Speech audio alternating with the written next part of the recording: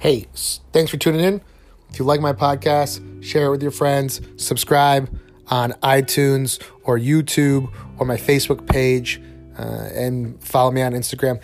We're going to talk about Columbus Day. I'm kind of just talking about if he was good or he was bad and just kind of exploring the impacts on history of what happened.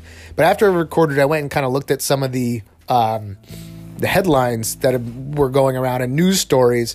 Is it, should it be Columbus Day or should it be Indigenous Peoples Day? And there's a lot of, I didn't realize how upset people were about Christopher Columbus. So I don't really talk about that as much. I kind of try to talk about the historical significance and impact, not just on like the Americas, but like of all human history. So if you like it, enjoy. I'll talk to you soon. Bye.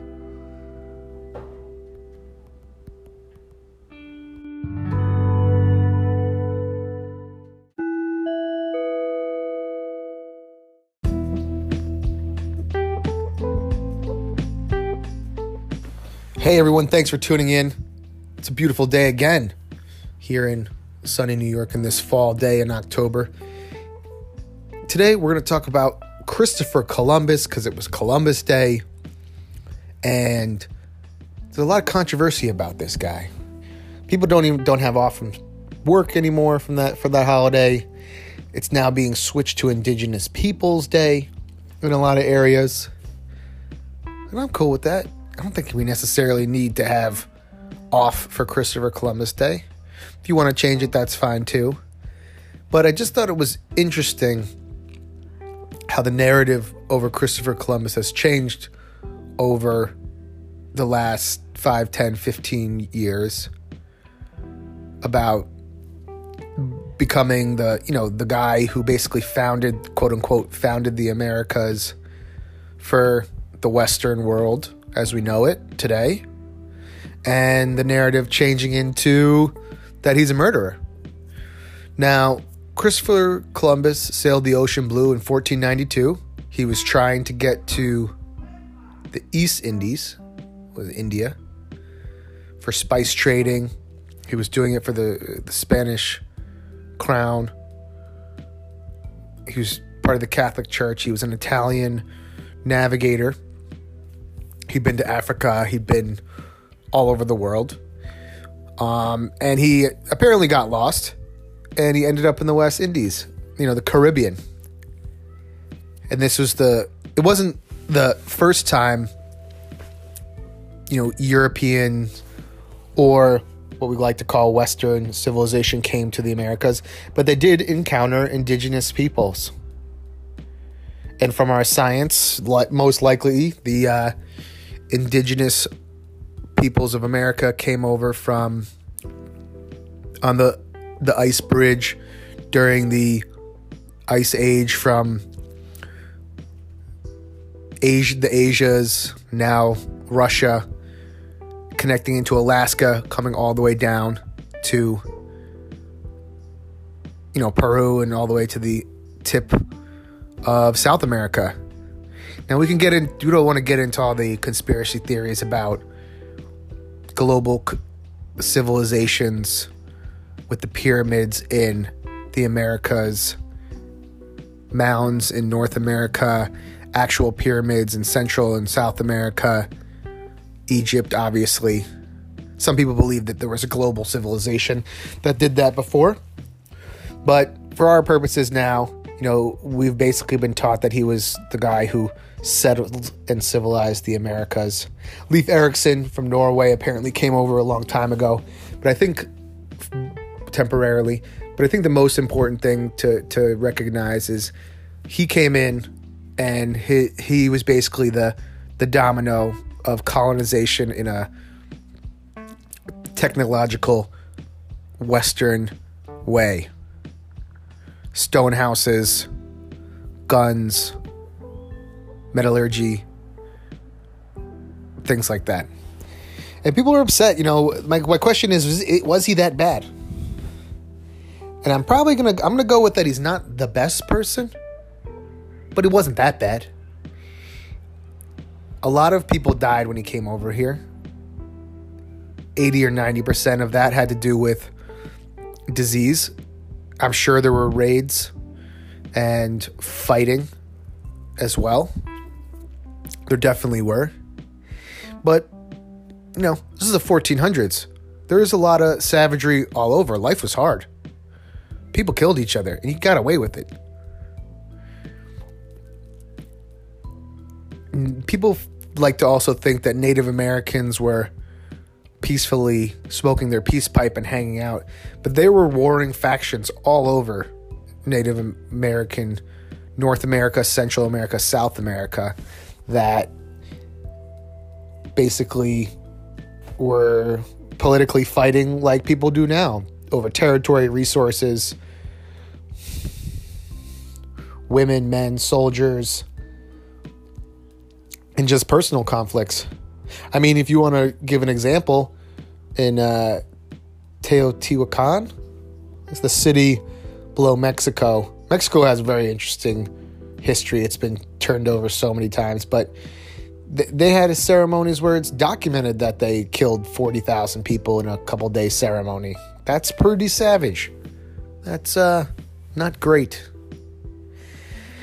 Now, I'm sure he wasn't the best guy, but he did expand and basically set up our entire civilization and change the course of history, coming over multiple times, getting resources. And I think, that's kind of the thing, is that people are upset about how he took over lands. But the main issue is that people got sick from Western diseases, domesticated cattle, staying put. A lot of times Native Americans lived in longhouses. They were moving with the seasons. They didn't have as much,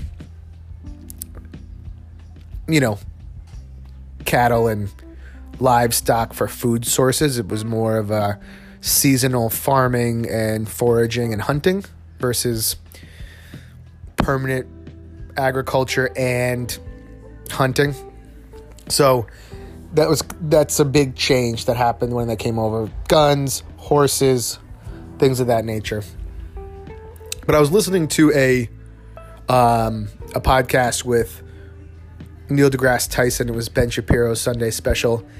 And, I knew this, but I kind of didn't really internalize it talking about it. But Neil deGrasse Tyson was saying that Columbus might be the single most important person in all of human history to date. And it's his reasoning is pretty obvious, but it's something you kind of just slips your mind a little bit.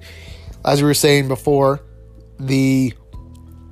as we know it through science and genealogy and history, we believe that man started out in Africa. They migrated up to the through the Middle East, populating Europe, and then going east through the Middle East, Pakistan, Eurasia, the Ural Mountains, down into India, now currently Thailand, Cambodia, the Pacific Asian islands down there, and then other people went north, China, settling on Japan, Asia, the Asian part of Russia, I forgot what it's called, and then eventually making their way over the land bridge that was walkable during the Ice Age. Global warming happened, or, climate change happened, and the Ice Age ended. That land bridge stopped, and it cut off the flow of genes in the human race, the exchanging of genes, right? So the Americas started to become a different section of the human lineage for 10,000 years, basically.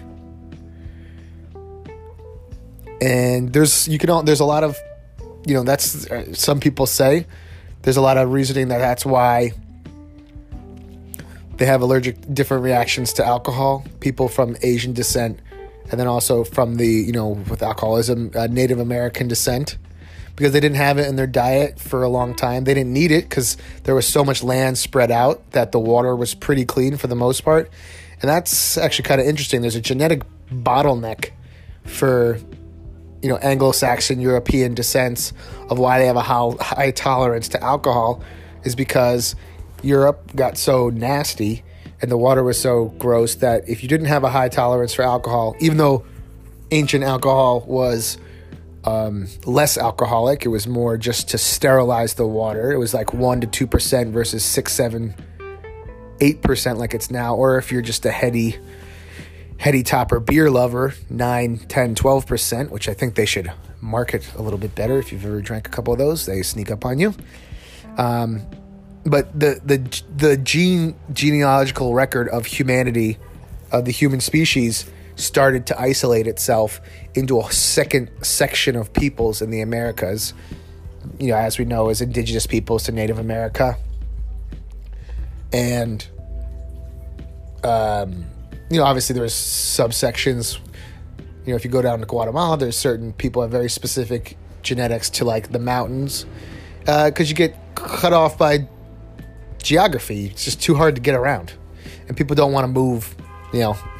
It takes years to move a couple states, or even seasons like that. So there's freaking cars out here.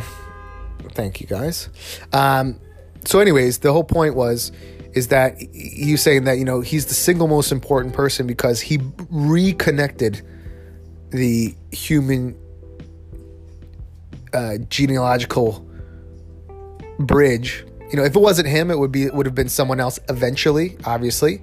But he was the guy who not only went to the Americas, but continued to go to the Americas and brought over Western culture to settle that area. And they brought a much older, not older, but a different set of genes from the Anglo-Saxon migration to the Americas. And, that's another thing that we're just talking about the alcohol for Anglo-Saxon people. They also had immunities to livestock diseases, which peoples of the America, because they had so much space, they didn't necessarily need to have livestock. They didn't have it at that point, or at least not on the scale that we had. So a lot of diseases came over from animals or just Europeans who were just, that's the thing, is a lot of the Europeans who came over to the Americas were shunned. They weren't doing so well there. They had no other option except to get on a crazy boat and go across, months at a time to go to the Americas. That's usually either the crown paid them. And then unfortunately, some of the people who came over to the West Indies were bought from the slave trade, brought over, bringing over another whole different Afro Latin America, basically the Latinx kind of like, I guess race or nationality of the South America. Like Colombia has a lot of mixing of Spanish, indigenous, and African subcontinent genes. But basically, he's the person who bridged the gap of humanity back together after the Ice Age. So I think that's pretty important to acknowledge. And, I also think it's kind of part of the Americana, the whole idea of his voyage is part of the Americana story of going to new lands, being a little bit more adventurous, trying riskier things. And I think it's still in kind of being boisterous and believing in that you can do just explore the exploratory nature of Americana. And this kind of translated later. We rebelled. Eventually we rebelled against the English rule. And then we had unfortunately, we had Manifest Destiny to go all the way to the West Coast and colonize to the Pacific Sea. So the thing is, like, people kind of get upset about Columbus, but I think there's a lot more actors later that people kind of lump in with Christopher Columbus, where, if you think about it, Andrew Jackson was not a nice dude to Native American people. What was it? The Trail of Tears? That's not good. And then also Don Quixote, who colonized lots of Mexico in the Central America. The guy was a savage. He murdered so many people. You know, he befriended, and then people will also forget, it's like, you don't just come in and destroy. It happens now. Like, we could even talk about the Turks and Syria and the Kurds, but you don't just befriend. I mean, you don't just take over everybody. There's warring factions when you got here, and they befriended some to take over others, and then, you know, especially with Mexico and Don Quixote, befriending them and then turning on them and to get all their gold to bring back. So I think Christopher Columbus gets a little bit of a bad rap, whereas, you know, he colonized, he bridged the gap of the human history of our lineage of our genes.